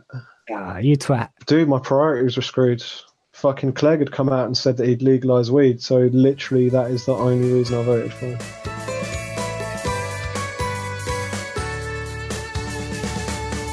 You watch and listen to what people are saying and what they do and the way that they are, and I started to begin to sort of understand, like, yeah, I've been pretty nuts, but I'm not that nuts, and I might have been that nuts. Obviously, that's a hugely insensitive way to put it, but But you know, like going back, were you aware that you were in a different state of mind? yeah, But that wasn't necessarily like you were crazy. You were on like another level of. yeah, absolutely. I absolutely believed that I was a part of this kind of elite-brained type of person that can just see above it and like see the matrix and the code that's there, if you know what I mean. Like, And beyond that, did you then also think that like there is this idea of these people that are mad, but I'm not that? Or did you think, yeah, absolutely. yeah, And I was very much aware that I would be lumped in with those people. Okay. Which is I think is a very common kind of, and I've said multiple times, I kind of just accepted that kind of martyr complex part of it, where it's just like, I'm going to have to sit through this and just get through if I'm ever going to make a difference. Like, I'm going to have to prove I'm not crazy and whatever. And did you think when you were in the hospital that the people there were helping? There were some really lovely people that were just genuinely helpful on a very fundamental level, if you know, like just sort of, oh, dude, do you mind if I have a cup of tea? It's like, yeah, I'll make you a cup of tea. Had a thing about phone calls. I got banned from using the phone, and it's slightly weird that I was allowed to use the phone in the first place in a way. But like this is when I still knew like everyone's numbers off by heart. That's impressive. So I'd ring very well, I mean, in terms of where like most of my friends lived with their parents and had the same, you know, phone numbers since we used to knock on and stuff. Like, yeah, so I'd just ring people up and whatever and like have a little chat and like usually just be like, is there any way you can kind of like just pressure someone to get me the fuck out of here, please? Like, you know, that was a whole other big fight when I wasn't allowed to use the phone anymore. Tried to get the number for like the Guardian newspaper and stuff, and they wouldn't give it to me. Well, yeah, I mean, you're not allowed internet as well. That's a pretty big fucking deal. Yeah, it's like they're erasing you. Can't vote, can't go on the internet. Can't phone, can't. It is temporal, and it's designed to be temporal, and it is a complete pause on your life, and you're taken away from society completely, and any potential danger that you pose. Any potential danger if you felt inclined to incite a riot. That's what I did, yeah. Did you? Yeah. That's quite impressive. Well, how many people were involved? Right, I didn't necessarily succeed completely. Yeah. It was a failure in the end. Yeah, all of my schemes were as well, and I think that's worth noting. The house always wins. Fuck yeah, man. Oh yeah, you can't win against the system. And then when that's quite a big part of it as well. All of your kind of big ideas and all of your big plans and all of the grandiose kind of aspirations and stuff. When none of that comes to fruition, that's pretty fucking sobering, and it starts to become less fun quite quickly. Gordon Brown didn't want to talk to me about my ideas of how to sort out the housing crisis and shit. And like, what were the ideas? Were they that far-fetched? There was a lot to do with kind of squatting and stuff, and like I had mostly from talking to other people, but basically limiting 100% of people to how many properties they can own, and if they can't find a buyer, then it's up for squatters' rights. Basically, there's generally like that's the thing with grandiose sort of designs and manic ideas and stuff. There's a pretty fundamental kind of lack of research into how you might actually do those things, which is where most of my ideas kind of fell apart. Plus the fact that I wasn't nearly as influential as I kind of believed I was. And when you come to realize that, and as I say, when I didn't feature in the newspaper and I didn't come up on the news and stuff, that's a really kind of hard realization that you're kind of on your own, if you know what I mean. And all of your fantasies begin to sort of show themselves as fantasies. My idea of my social standing, even within Cambridge and within my friendship group, was so vastly and sort of damagingly inflated that completely unsustainable, and it's a complete fantasy. So it's important that came crashing down, and it was brutal. I mean, skipping over a bit because you know, in terms of the outpatient procedure and moving from spending sort of 3 nights a week at the hospital and then 4 at home and blah blah blah, and doing all that stuff, and then moving back home and being a little bit manic and seeing a few people and running around and being a little bit social, but then suddenly having I ended up having a really stark realization.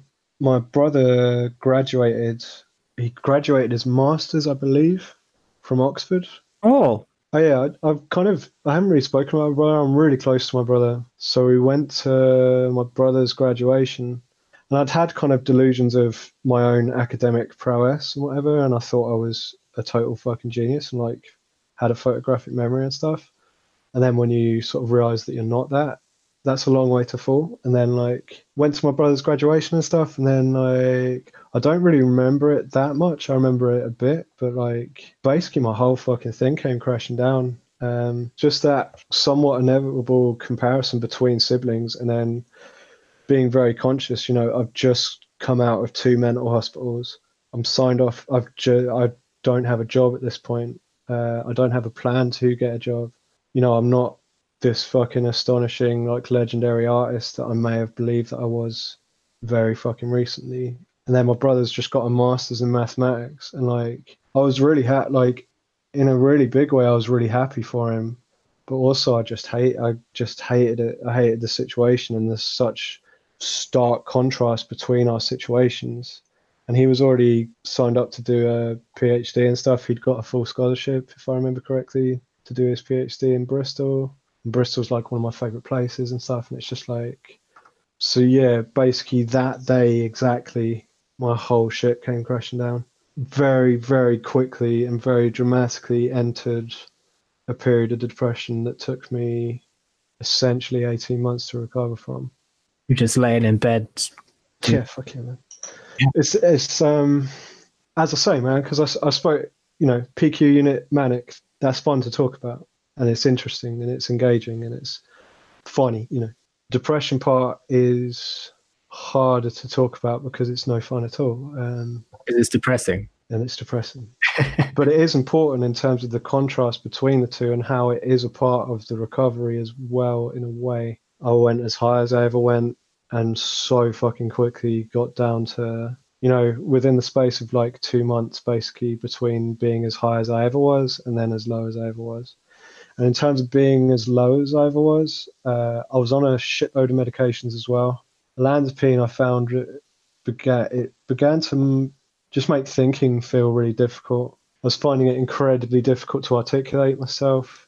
My recall, just of words and of even situations and like names and stuff, crashed pretty hard for quite a while. I then went through a process of changing medications, and then it's just like you take a new antidepressant and it's just like, hey, doc, this is doing fuck all. This isn't working for shit. In some ways, very quickly, it made me feel fucking worse. And then they're just like, all right, so we're going to try it for a couple of months. It's like, oh, cool. Well, I'll fucking see you in a couple of months then. And then spend a couple of months just in bed. Did any like therapy or anything like that? Yeah, I wasn't ready to engage with it. That's the thing as well, is like, I'm not angry at the doctor, but it's just, and it is a process and it's an important process. But dude, like, I mean, we spoke so briefly about suicide and stuff. I had an absolute fixation on suicide. I knew that I was never going to get to a point where I was going to actually do it, if you know what I mean. It wasn't like I'm going to kill myself. It was more just, if I died now, that would be absolutely fine. Like, I'd be pretty up for that, to be honest. Like, I kind of want off this boat. What do you think recovery is? Are you aware of the politics of the word recovery? Politics of recovery. I think when you're able to manage yourself, basically, and when you're not entirely reliant on other people for basically everything, if you know what I mean, I suppose.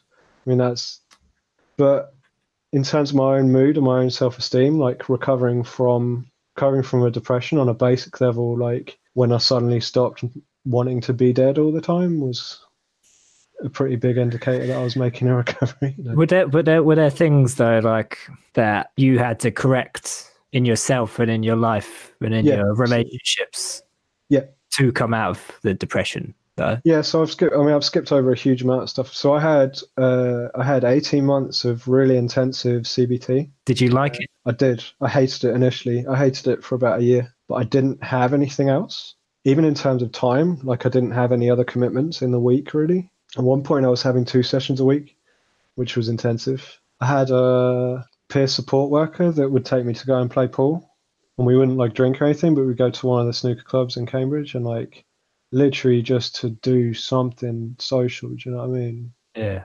So I was with a service, like a post-crisis, like early intervention service called Cameo, which I don't believe exists anymore. It's an extreme thing to say, but I do absolutely believe that they saved my life. And Jesus, who was my Spanish soap opera doctor, he was the head of that unit, basically. And he was the head of the unit for the county.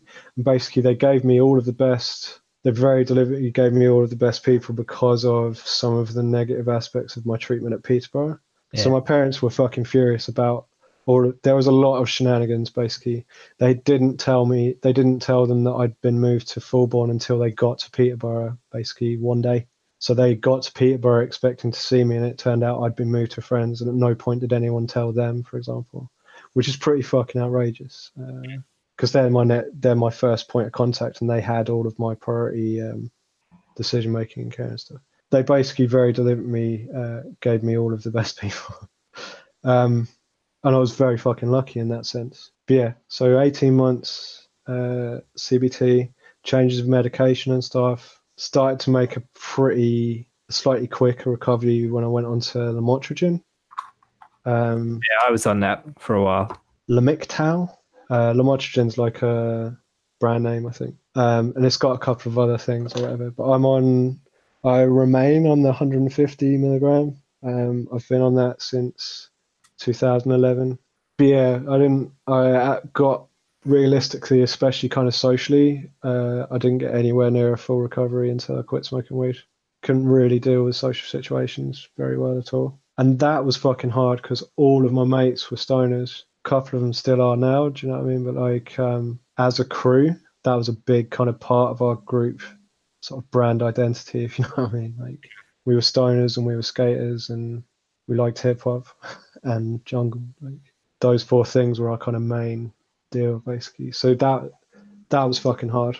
And quitting weed was fucking hard. Not anywhere near as hard as cigarettes, but on an emotional level, and in terms of having an emotional reliance and having had swathes of amazing times with it, and it being an obsession and it being a part of my life for such a long time, that was something fucking hard to let go of, and just in terms of habit as well, in terms of culture, just that social interaction of having to go and pick up, and then you sit in a room with people who are all there for the kind of same reason, and you only know them because of that.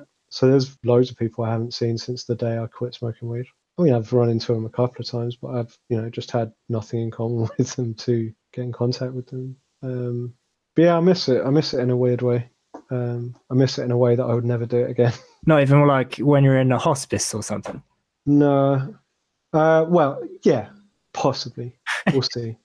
But by that point, I'm going to be on all the benzos that I can get my hands on, man. Like, I can absolutely see getting addicted to benzos, which is why I can never really do them, I don't think. It's easily done. But like, that's the thing as well, is like, it had to become an obsession to not do it. So like, not even one toke. It took me just over a year, basically, out of hospital. Last spliff I had, if I remember exactly, I believe it was May the 8th, 2011. Then cigarettes, I quit a bit after that, but that's just because my now wife doesn't smoke. And just as a part of my identity and just socially, and what everyone in Cambridge knew, that I was just a fucking huge stoner. And that was a really big kind of part of my own self. How much has your identity changed having gone through this experience? I mean, it's almost entirely based around behaviors and stuff, just in terms of age and longevity and whatever. This is 9 years ago, so there's always going to be pretty huge sort of inevitable changes. There's a lot of aspects of my character that remain, a penchant for mischief every now and again, and try and keep it clean. And a lot of my fundamental principles and stuff haven't changed at all, so I'm still non-violent. That's a really interesting question. It's a really good question, because I know that you don't like it, but the secret life of a manic depressive, one of the most important things that threw up for me was just some really fundamental questions.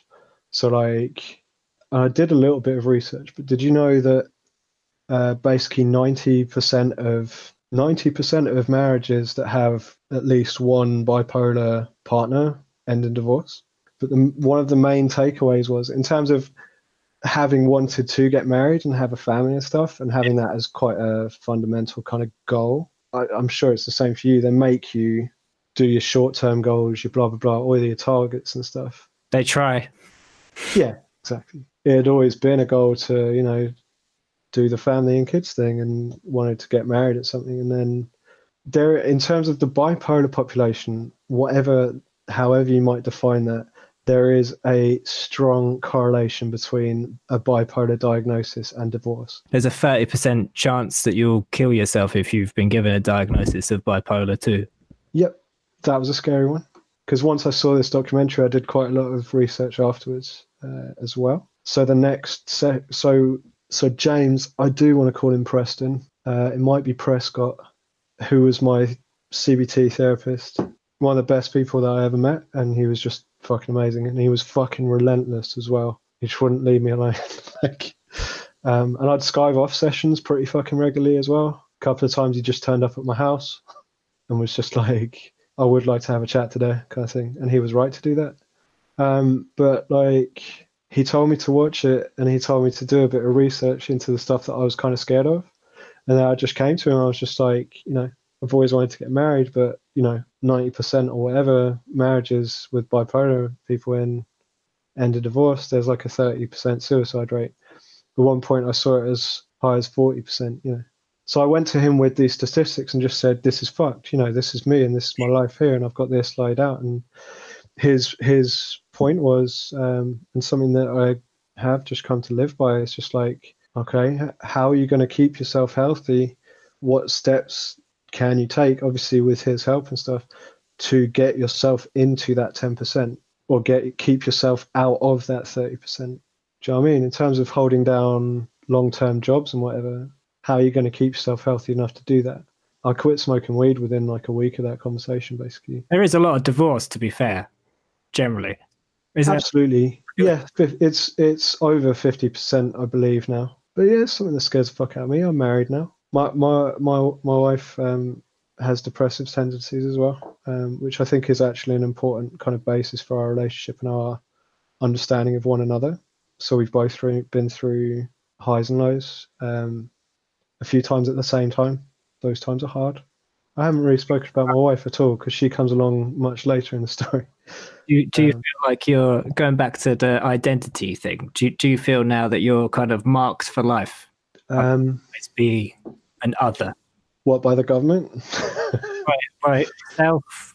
They've definitely got eyes on me, man. There's this little white light next to my webcam that was never there before until I started talking about this with you. No, I'm joking. Do you know what I mean, though? Like, I do know what you mean. A special kind of person that has to do or think or be treated differently to these normals over here. Yeah. In terms of treated differently, I'm not sure. I think it's much more of an internal thing. So I have been through long periods where obviously I keep taking my medication. I have to take my medication. I've been through periods I've experimented with not taking my medication. It did not work. It didn't go well. That's the thing, because it's just kind of the whole being medicated stuff and like the over medication in Western society and stuff. It makes you ask questions and whatever.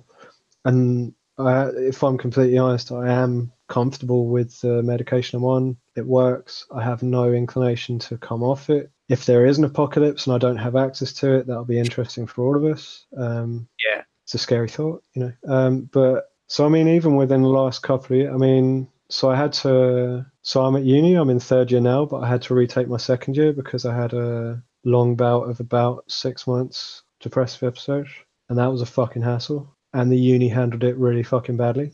So my tutor is a dude called Chris. He's the only person at the uni that fought for me, basically. He's full stop, like the only reason I'm still there, because he's just always kind of been there for me, if you know what I mean. But the university itself, like, was the university like, we don't want these sorts here? No, it was just so I had to get mitigation. So I missed all of my hand-ins in second year, basically. So the illustration course is entirely coursework based, and I didn't hand in anything for the whole year. Basically, if I hadn't got mitigation, I could have retaken the year but had all of my marks capped at 40%. And to get that, we had to basically fight and go through a load of fucking admin. And it's arduous. They're not forward about it at all. I found them markedly unhelpful, generally. They make the mitigation process as hard as they can for reasons, which itself became a stressor and became a bit of a kind of trigger for feeling even worse. Yeah, Chris fought for me and he basically just wouldn't let me drop out. Good old Chris. Yeah, Chris is a fucking G. That's kind of discrimination, if you ask me, I think, isn't it? Well, it's kind of discrimination against everyone who has any kind of problem, basically. It seems that they make it as hard as possible to get a mitigation claim. Like artwork and illustration and my drawing and my way of drawing, whatever, is a foundational part of my self-esteem. And if that's going well, then I feel good generally. And if I don't feel good, then I just don't feel that I can do it. And I don't feel there's any worth or value in doing it. And the fact that I then have to submit that for marking if I want to get this grade or whatever. Like, You've got good taste in art, I appreciate that. Thanks. haven't you? So because you like it. Oh yeah, I'm obsessed with it. Like, When you look at your work, you might be like, I don't like this because it's not to my taste. yeah, and I can be hypercritical about myself, and And that's a good thing, though. I go through peaks and troughs of literally hating everything I've ever done. I think everybody should hate everything that they do. That It's yeah. you're like, oh, this is fucking great. Yeah, you can never like. This is the fucking shit. What is it? Contentment is the enemy of invention. There you go. Yeah, Is the Clever. I've forgotten who that's a quote from. But, I guess. so yeah, it is something that still affects me. Not in as an extreme a way. 6 months has been my longest one. Have you got another shit story to give us? Another shit story. I'm not sure that I do, but I think a big aspect, because I mentioned my wife comes much later. If my wife had met me at 20 or 21 or 19 or 18 in the way that I was then, there's no way we would have got together. The really quite fundamental kind of life choices that I had to make to get myself to the point I'm at now, there's kind of a net positive that takes a very fucking long time to kind of arrive, I suppose, or to happen. What's that? Materialize. Materialize. Absolutely, that is the word I was looking for. So the last session of my CBT, like having to have it basically explained to me that they weren't going to give me like a "you're cured" certificate. So I asked them like if they thought I was well enough to go back to work, and they were just like, "We can't. That's not what this is. We're not gonna stamp your hand and say sane." Do you know what I mean? Like, and that's a hard realization as well. Having been taken away from society and had your life paused, like it's a fucking long time to get it back to the point where you can press play on it again. In terms of losing all interest in the world and in life, regaining that and getting through that's one of the hardest aspects. And this, I mean, as I say, you're talking essentially a 2-week manic episode followed by an 18-month depressive episode. And that's fucking slow. Yeah. And that's a drag. And it's a drag every day. Many, many days where I didn't get out of bed. Had no interest in getting out of bed.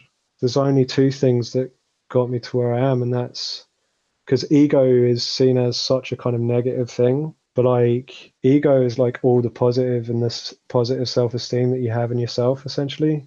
Mm. I mean, it's not just that, but like basically even the tiniest kind of shred and understanding of your value and any kind of self-esteem or whatever, like you just have to try and search out. And like the biggest thing is just fucking patience. It's so hard. It's so easy to say. It's so easy to say now, like basically 9 years removed from the whole process. I don't know how to sign off things. It's like, Do you feel like you've learned things about life? Because I always feel like I've gone to another side, or I've gone to a I place. do know. Yeah. Most people walking around, going to Tesco's, getting their lottery cards, they haven't got a fucking clue about. Do you know what I mean? I do know what you mean. It's having like self-pride and an amount of ego just for getting out of bed, man. That's where you build it from. Like, Yeah. and then having self-reflection in terms of, I mean, this has been a really cathartic and a really lovely experience for me. I mean, I've definitely rambled and stuff, but I can't tell you how much I appreciate you just listening, man. But like taking a minute to stop and just reflect, like that's the hell that I dug myself out from, or with huge assistance from doctors and nurses, and especially family and friends. And I was very lucky to have a strong support network. That does go a long way. I always end up feeling this slight kind of twinge where it's just like, I do want to assure people that I have been as low as you can. Do you know what I mean? I didn't have like the light experience, and that's why I've made a successful recovery. Like, but it takes fucking hard work, man, to actually make a recovery, as you know, like mentally, physically, and just fucking patience, man. Like, My biggest problem with the whole term of recovery is that it implies to me, at least, that it's cured. there's a going back to, like, I'm Yeah, I do know what you mean. kind of thing. Yeah, I don't think I want to go back to that. I think I'm better off. yeah, I absolutely agree, and I do know exactly what you mean. I'm changed forever. Yeah, absolutely. And it's such a kind of unrealistic situation where I would even be able to go back to the lifestyle that I had before. And I have no inclination to either. Yeah, I agree. And I think there is a kind of, can be a misinterpretation that a recovery is like being cured, because it's not. It's just not as bad as it was, if you know what I mean. I mean, it's nowhere near as bad as it was or has been. But I think the world needs a cure before I do. No. that's the world's never going to get cured. The world will get progressively worse until we all die. Yeah, it's getting better and better. There are things that are getting better. A couple of like little roughs to work through, but I don't feel stigmatized in the way that I did in 2010, for example. And I don't feel afraid to talk about, not to every single person. I don't stop people on the street and say, hey, dude, I've got bipolar. How about you? But I've struggled with how embarrassing it all is in terms of the Facebook stuff and having such a kind of public sort of breakdown or whatever, like episode. That's embarrassing, and that's hard to re-enter kind of socially into the community of people, which mostly was always absolutely lovely, because I know lots of lovely people, because I'm very lucky in that sense. that's why I call myself crazy. Yeah, I'm a fucking nutcase. So Other people can't. yeah, no one said anything mean to me about it to my face. I think there's lots of sideways and backwards things that people said, a lot of which was true as well, which I think is important to note. That's the problem with exhibiting extremes of behavior and stuff. Like, people are gonna interpret that in their way, and then some people are more forgiving than others. But fuck those people. I don't want to see them anyway. Like, What does the future hold for Niall and Co?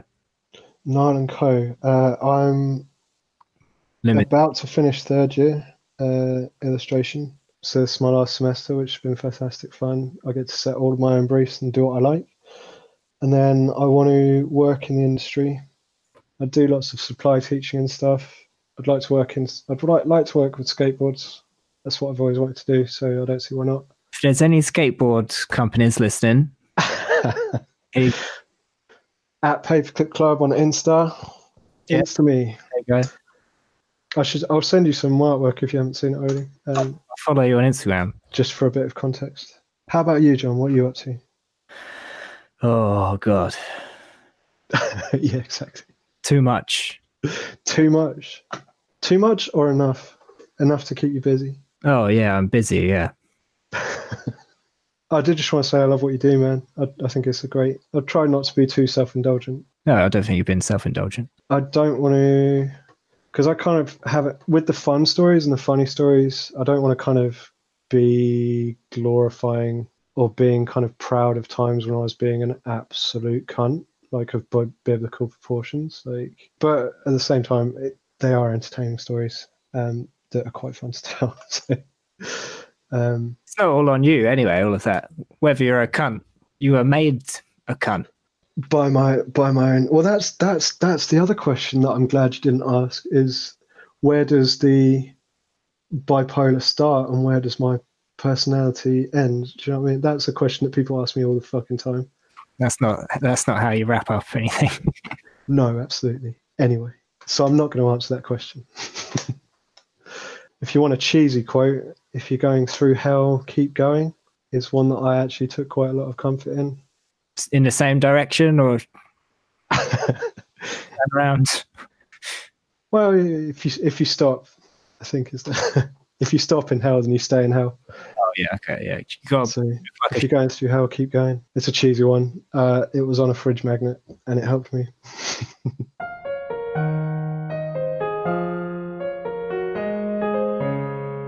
This has nothing to do with coffee.